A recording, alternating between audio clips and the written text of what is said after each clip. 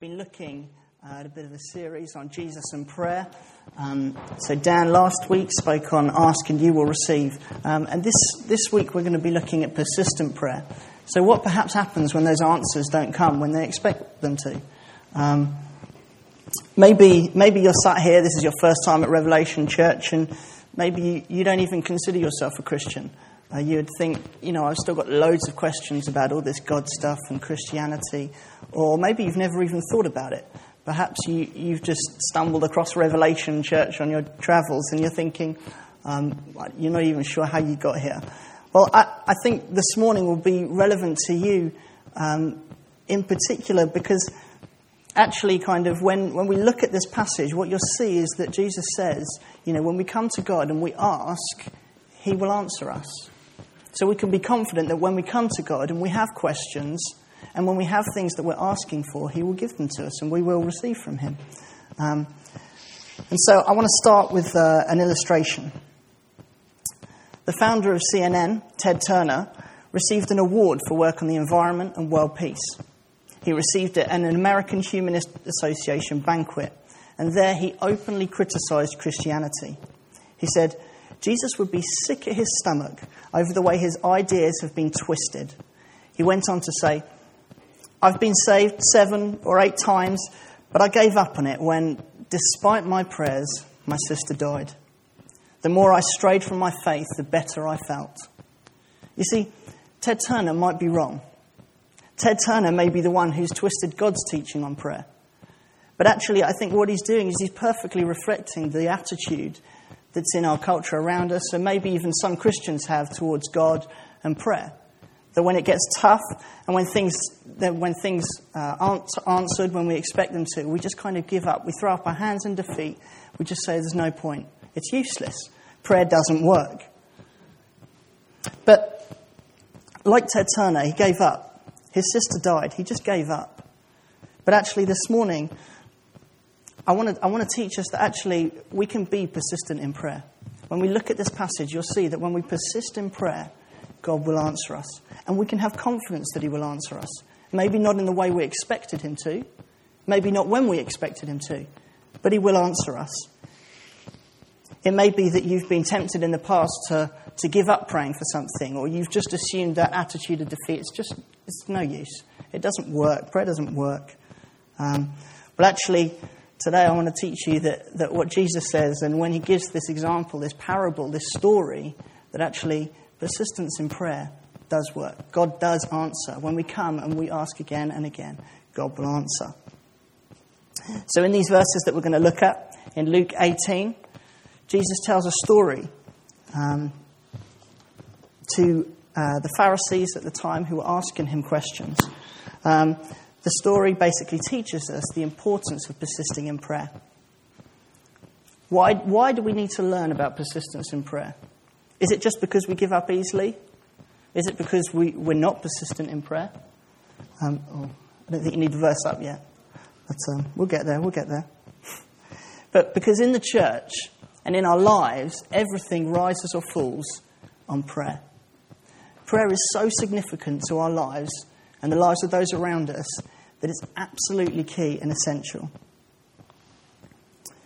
You see, we're committed as a church to praying.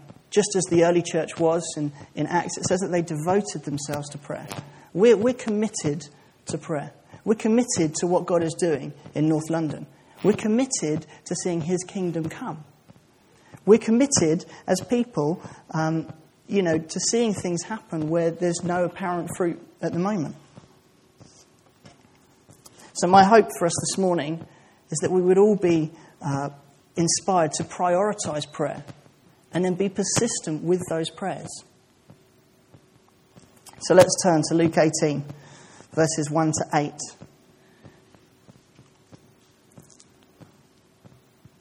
And He told them a parable to the effect that they ought always to pray and not lose heart.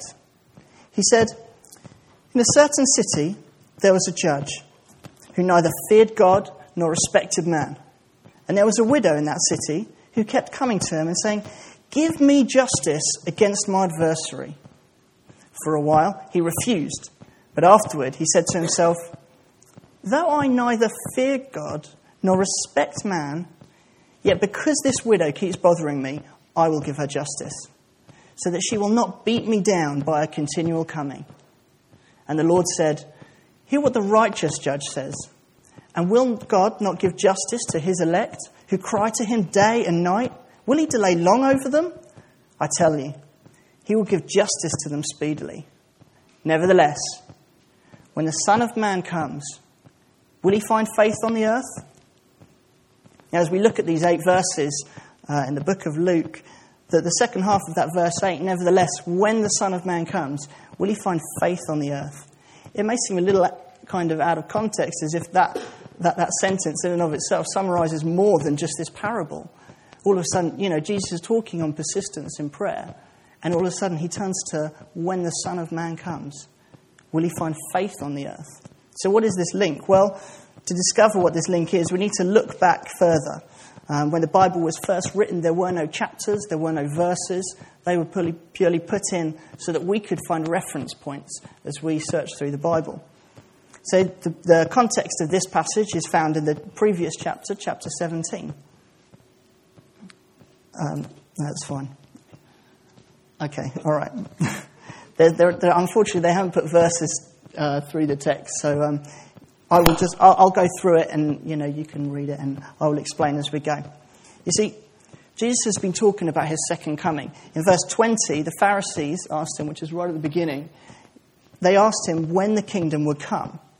You see, the Pharisees were expectant for a coming kingdom in the Old Testament. The kingdom was God's rule.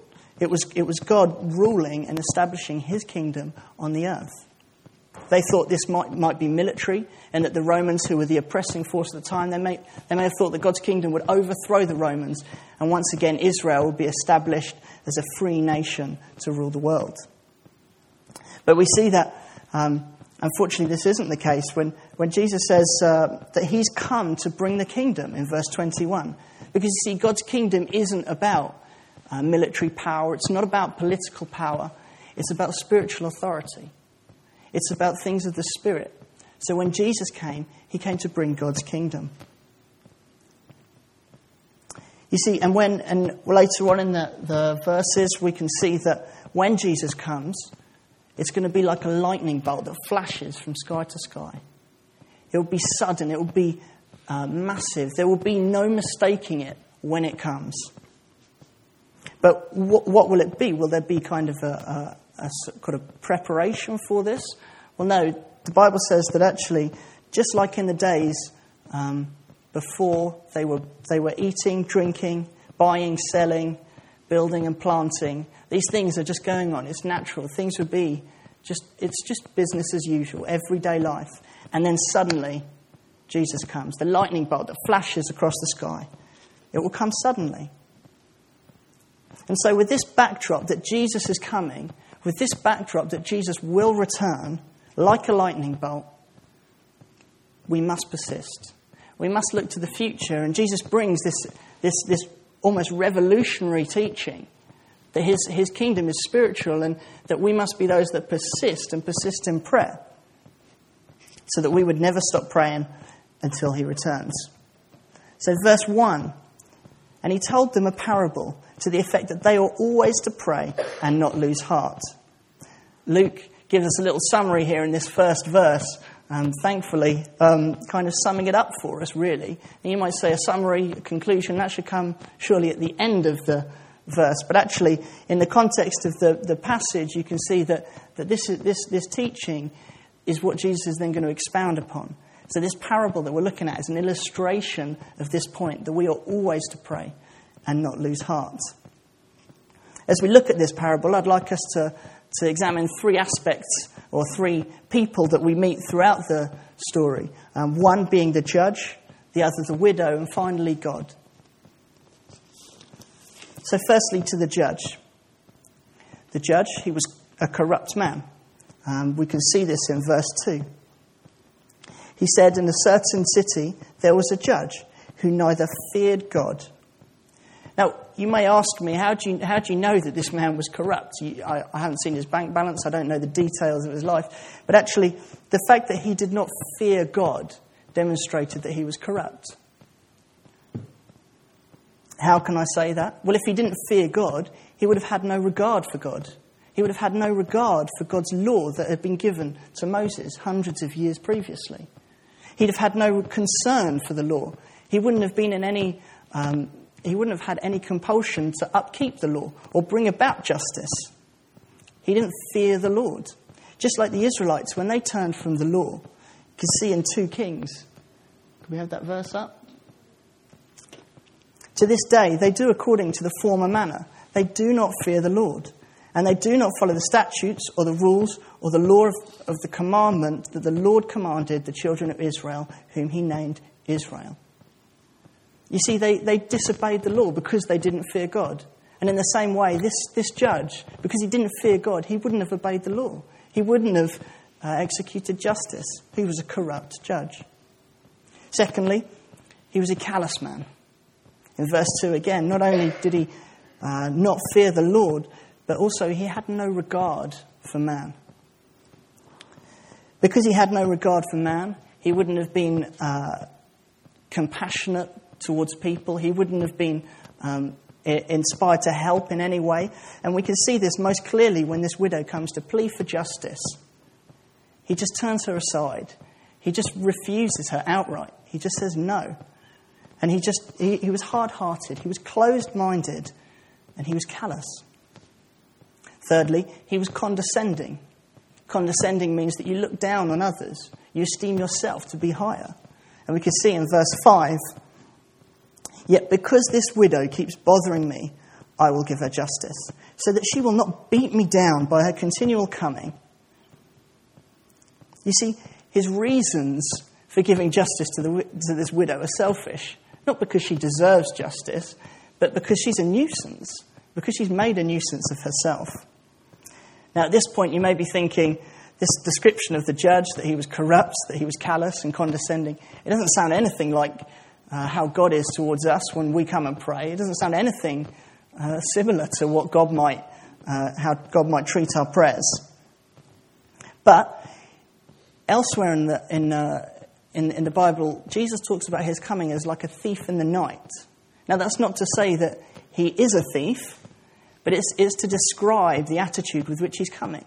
It will be sudden. It'll be unexpected. It'll be like a burglar breaks into your house. There'll be a shock about it.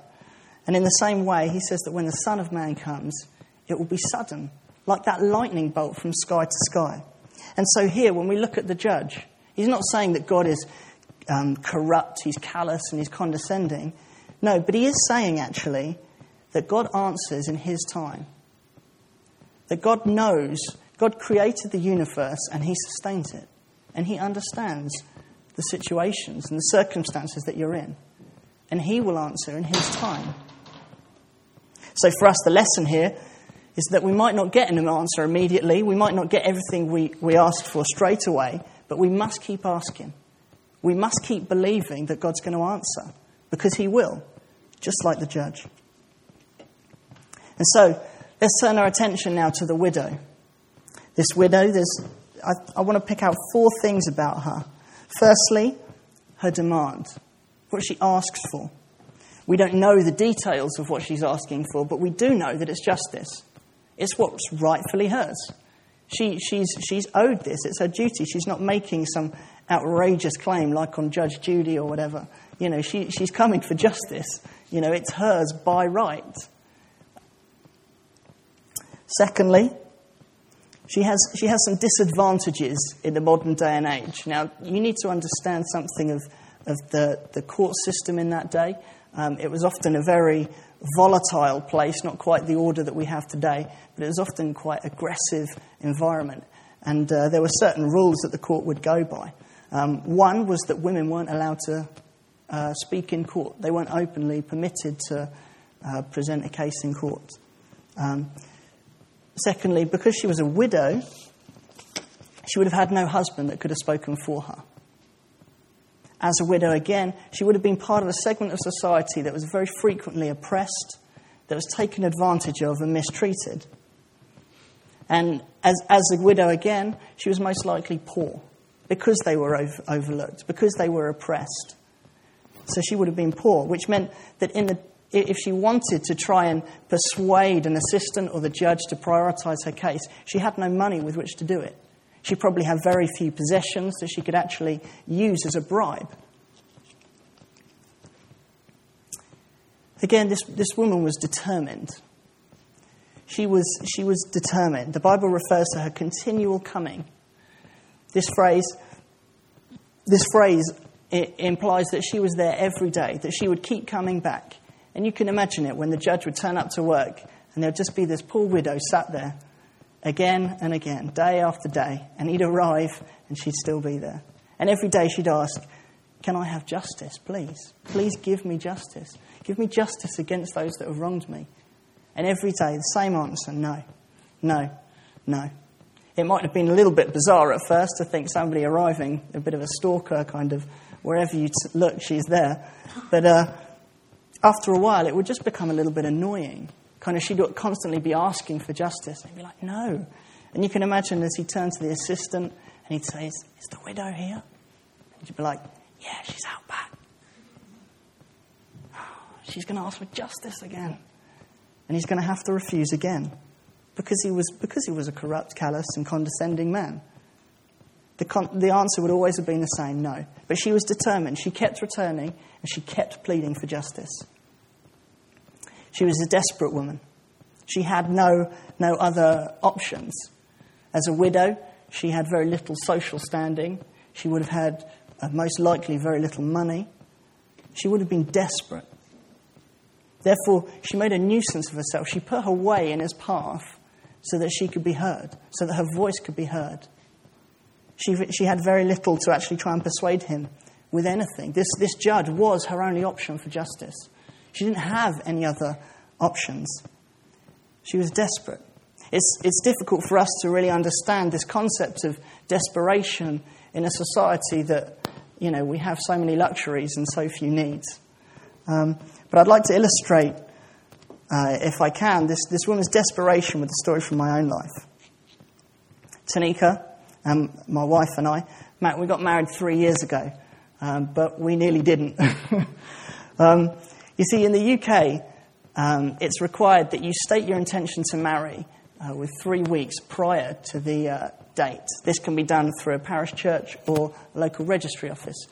Neither of us were a part of a parish church, so we had to go through a registry office.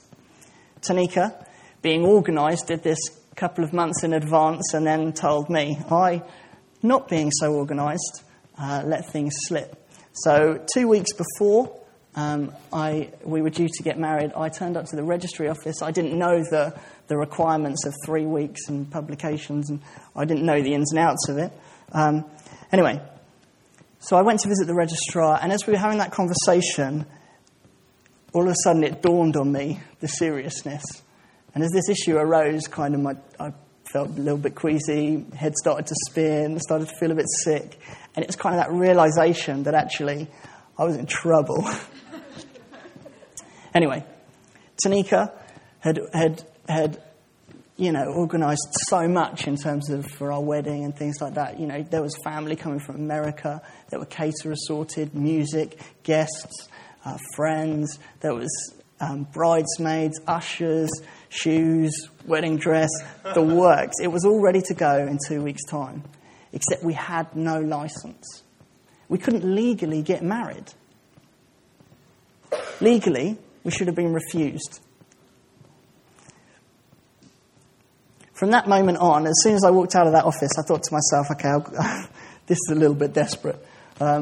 So I phoned around several places, was passed from department to person, stating my case, trying to gain some sort of ground, but to no avail. In the end, after spending a while on the phone, I eventually got nowhere. And actually, my only hope was in this registrar. He was the only one that could change the situation. He was going to phone his boss in London and see if he could organise some sort of official pardon for us so that we could get married in 2 weeks. I was pretty desperate by that point. There was nothing I could do. I'd done everything that I could. I had no other option. You see, like this widow, my only hope was in this registrar. He was the only one that could change the situation. I was powerless. And then, to make matters worse, I spoke to some woman on the phone who told me that actually in the previous year, only one person had been given a pardon and legally allowed to marry without the 3 weeks' notice. So my heart just sank even further. But one thing it did do was it drove me to prayer. It drove me to beg, to plead God that he would answer, that he would provide a way out of this, that he would provide a solution. And so, as that phone call came, and my heart leapt to my throat, and after hours of prayer, by God's grace, we were allowed to get married. They gave us a pardon, and so we were allowed to get married, and everything went on according to plan. Thankfully. But you see, like this widow, I was desperate. I was desperate. I didn't have any other strings in my bow, if you like. You see, this widow represents us, doesn't she? Some of us will be coming to God with desperate prayers, desperate things that we need. Maybe your family don't know Jesus and you're desperate for it. Maybe you've lost your job in the recent cuts and you're desperate for a new one. You can't survive any longer without a job. You need to have some income. Maybe you're sick or you're hurting this morning and you need healing and you're desperate for it and you've come to God time and time again. And when we come, the temptation can often be, when we don't get those answers, is just to say, well, there's no point. We'll just throw up our hands in defeat. But if we can learn one thing from this woman, it's that the persistence in prayer pays off. You see, she kept praying, despite all of the obstacles against her, despite everything stacked against her, she kept praying. She kept moving forward. She kept asking the judge for justice. She kept coming to him and asking. You see, here at Revelation Church, one thing that we're desperate for is to see people saved. In a small church, that can seem like a long way off. In a small church where maybe 1 or 2 people become Christians here or there, it can seem so far off. But we're desperate for it. We believe that God's going to give it to us. And so what do? We come back and we ask, and we ask, and we keep asking. You see, we've seen answers to prayer, haven't we? We've seen provision of housing. We've seen provision of jobs. You see, let those answers to prayer inspire us to come back and hammer again. Let those answers drive us to our knees and come to God and beg.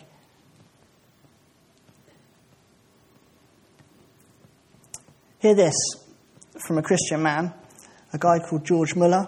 He lived in the 19th century and opened schools and orphanages for street children in Bristol. One day, George Muller began praying for 5 of his friends. After many months, one of them came to the Lord. 10 years later, 2 others were converted. It took 25 years before the 4th man was saved. Muller persevered in prayer until his death for the 5th friend. And throughout those 52 years, he never gave up hoping that he would accept Christ. His faith was rewarded because soon after his death, his 5th friend became a Christian. You see, this prayer warrior, this man who fought in prayer, and he saw answers with his 4 friends, he kept fighting for the 5th one. And even he could boldly say, the great fault of the children of God is they do not continue in prayer. They do not go on praying. They do not persevere. You see, what he's saying is we just give up too easily. We just throw in the towel. We say, it's no use. Let's not have that said of us. Let's be those that persist in prayer, that persist for answers, that come to God again and again. The final character in our story that I'd like us to look at is God. Jesus, in verses 7 and 8, says, "And will not God give justice to his elect, who cry to him day and night? Will he delay long over them? I tell you, he will give justice to them speedily. Nevertheless, when the Son of Man comes, will he find faith on the earth?" You see, Jesus explains this judge as the giver of justice, and then he contrasts this judge with our Heavenly Father, this corrupt, callous, condescending judge. He contrasts him with God the Father. You see, God is nothing like this unrighteous judge. He's nothing like him. He delights in answering our prayers. God hears his people. You see, we never need to fear that God doesn't hear us, because his ear is ever open to the cry of his children. In 1 John chapter 5, verses 14 to 15, it says, "And this is the confidence that we have toward him, that if we ask anything according to his will, he hears us. And if we know that he hears us in whatever we ask, we know that we have the requests that we have asked of him." You see, we can be sure, we can have confidence that he will answer our prayers because he hears us. God honours our persistence. Will he delay long over them? It says in verse 7. Sometimes prayer is given immediately, isn't it? Sometimes answers come instantaneously. Maybe for a healing, you pray and somebody gets healed. But sometimes they don't come so quickly. Sometimes we wait. You see, the key is not to give up. God isn't just making us wait. He's not like the judge. He's working out the answers that we seek in his timing, in his will, according to his plan and his purposes. You see, it might be quick or it might be long, but our persistence in prayer demonstrates the depth of our burden. So when we come to God and we come repetitively asking and asking, he will give us our answers. You see, if we come once or twice to God in prayer for something and then we just give up, it doesn't really demonstrate a depth of burden. We weren't really passionate for something. But if we repeatedly return, if we repeatedly come back and ask God, then he will answer. A group of American pastors arrived in England to visit various sites. They happened to stop at a small house in the southwest of England, a cottage that John Wesley used to stay in whilst on preaching tours. John Wesley was the founder of the Methodist Church and led one of the greatest revivals this country's ever known. As the party all reassembled at the coach and as they were counted back on, they noticed that one man was missing. So, after searching for him, they found him. He was knelt at the side of the bed in the guest room where John Wesley had knelt to pray all those years ago. And the pastor was praying, "Do it again, Lord. Do it again in our generation." That man was Billy Graham. Billy Graham went on to preach the gospel in person to more people than anyone in history. It's reported that an estimated 2.5 million people responded to the good news of Jesus throughout his ministry. He was a spiritual advisor to countless successive American presidents. He persevered in prayer. He was after something. He was burdened with something. God handles our petitions. At the beginning of verse 8, I tell you, he will give justice to them speedily. He doesn't turn a deaf ear to our petitions. He begins the process of working out those requests that we have, and he does it speedily. In truth, you see, the real prayer, real, honest, genuine, burdened prayer is evidence of God's impending answer. He will answer us. Why? Because real prayer starts with God. You see, it's God who burdens our hearts with his. It's God who stirs our cares with his. So we have God's burdens, and they're his burdens. And what do? We offer those burdens up to him in prayer. Just as the widow came and repeatedly asked for justice, so we return with our burdens, with our cares, with our unsaved loved ones, with jobs, with housing, whatever it might be. We return, we come back, because we know, we can be sure that God will answer. But it'll be in his timing, not our own. We can't be so arrogant as to think that we can dictate God's agenda, that we understand the universe better than its creator, that we can, plan God's answers and how things are going to happen. This final illustration demonstrates the value of persistence in prayer. Roger Sims, hitchhiking his way home, would never forget the date, May 7th. His heavy suitcase made Roger tired.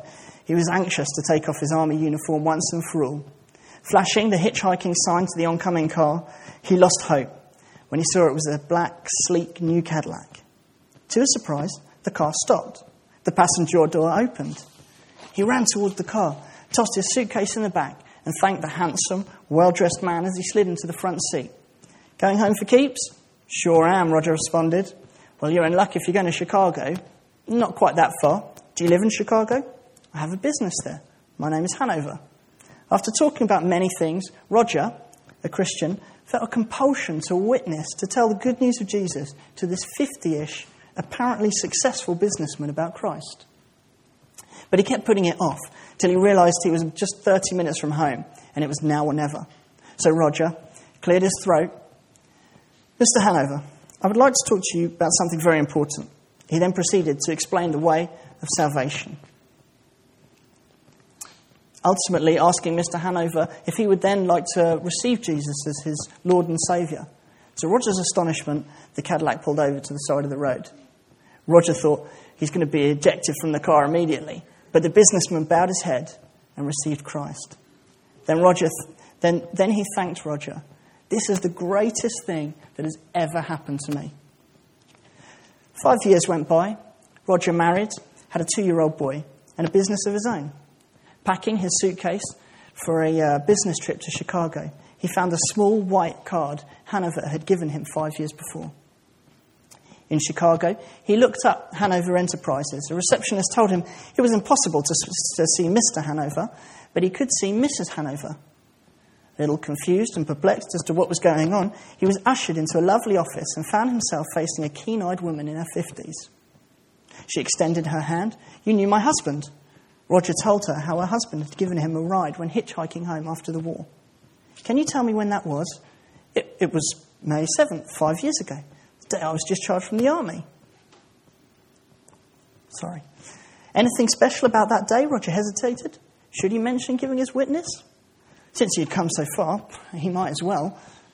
"Mrs. Hanover, I explained the gospel," and he pulled over to the side of the road and wept against the steering wheel. He gave his life to Christ that day. Explosive sobs shook her body. Getting a grip of herself, she sobbed, "I had prayed for my husband's salvation for years. I believed God would answer." And Roger said, "Where is your husband, Mrs. Hanover?" He's dead," she wept, struggling to control herself. "He was in a car crash after he let you out of the car. He never got home. You see, I thought God had not kept his promise." Sobbing uncontrollably, she added, "I stopped living for God 5 years ago because I thought he'd not kept his word." You see the significance of persisting in prayer, the significance of coming back to God with prayers and petitions again and again and again. I have 2 challenges for you this morning. Firstly, if you'd consider yourself a Christian this morning, I'd like to tell you that here at Revelation Church, we want to be those that when Jesus returns and that lightning bolt flashes from sky to sky, that we'll be found on our knees, praying for God's kingdom to come in our lives and in the lives of those around us. You see, prayer is a truer mark of faith in action. It demonstrates where you place your faith, in Jesus or something else. You see, if we place it in anything else, then it's wrong. There are many people who do lots of good things in the world, lots of good acts, lots of philanthropists, and yet they have no faith in God. They don't believe Jesus died for their sins. They don't believe he rose again. And they don't believe that he will return. You see, if you have no faith, you won't pray. The logic is, if you don't believe that your friends can be saved, you'll stop praying for them. If you don't believe that God will provide a job, you'll stop praying. If you don't believe for healings, you'll stop praying. If you don't believe that next Sunday God can transform an entire estate, you'll stop praying for it. You see, we've got to be those that persist in prayer, that come to God again and again with our requests. Like that widow, give me justice. We need to come back to God. You see, I can assure you, brothers and sisters, that Jesus will return. And he told this parable, verse 1, to the effect that we ought always to pray and not lose heart. You see, so when Jesus returns and he says, where is it? Will he find faith on the earth? My prayer this morning is that he will at Revelation Church. He'll find a church that are after God, that are hungry for God's prayers, for God's answers, that are persisting in prayer. Maybe you're not a Christian here this morning and you think, well, you know, with all this prayer stuff, what's really going on? Well, actually, you too need to persist in prayer. You need to persist that God would demonstrate himself to you. If this gospel is true, then it changes everything. It changes your entire life. No longer are you living for yourself, but all of a sudden you have to change your priorities. You've really got to assess, where you fit into this whole thing. Maybe you have prayed before, but you think, I gave up when it didn't work. I gave up when circumstances overtook. Maybe you're like Ted Turner, whose sister died, and he let those circumstances extinguish what faith he had. Well, I'd say to you today that God loves you. And he died, and he came to the world that he created, and he died for your sins, so that you could live in relationship with him, so that you could spend eternity with him forever. And the Bible says that if we would like to follow Jesus and become a Christian, then we must repent and believe. Repent just means to say sorry of the wrong things that you've done. Repent just means to say sorry and turn around and ask God to forgive you for your sins. Now, when I've finished in a few minutes, we're going to take the bread and wine as we sing some more songs. And the bread and wine symbolises Jesus' body broken for us, and the blood, his blood that was shed for us, for the forgiveness of our sins. Now, if you would like to become a Christian, then do please come and join us. We'd only ask that you would find somebody that you came with, or find myself, and just let us know so that we can help you, so that we can give you some advice about where to go from here. What's the next step? So I'm going to pray, and if the band would like to come up.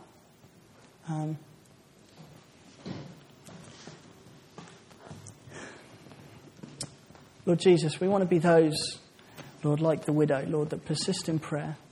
Lord Jesus, that come back to you again and again. Lord, seeking the answers, Lord, that you've burdened us with. Lord Jesus, we want to be those, Lord Jesus, that don't give up. Lord, we don't want to throw up our hands in defeat, Lord. We don't want to be quitters. Lord Jesus, we want to be those that return to you again and again, Lord Jesus, because you will return. Lord, you will return like that lightning bolt across the sky, Lord Jesus, and we want to be those that are found, Lord Jesus, at your feet, Lord, praying, Lord, for what's on your heart. Lord Jesus, we believe that you have big things for North London, Lord Jesus, and we're believing you for it. Lord, and we want to take hold of them in prayer. Lord, we want to wrestle in prayer with them. Lord, until you provide answers. Lord, until you provide answers for us. In Jesus' name, amen.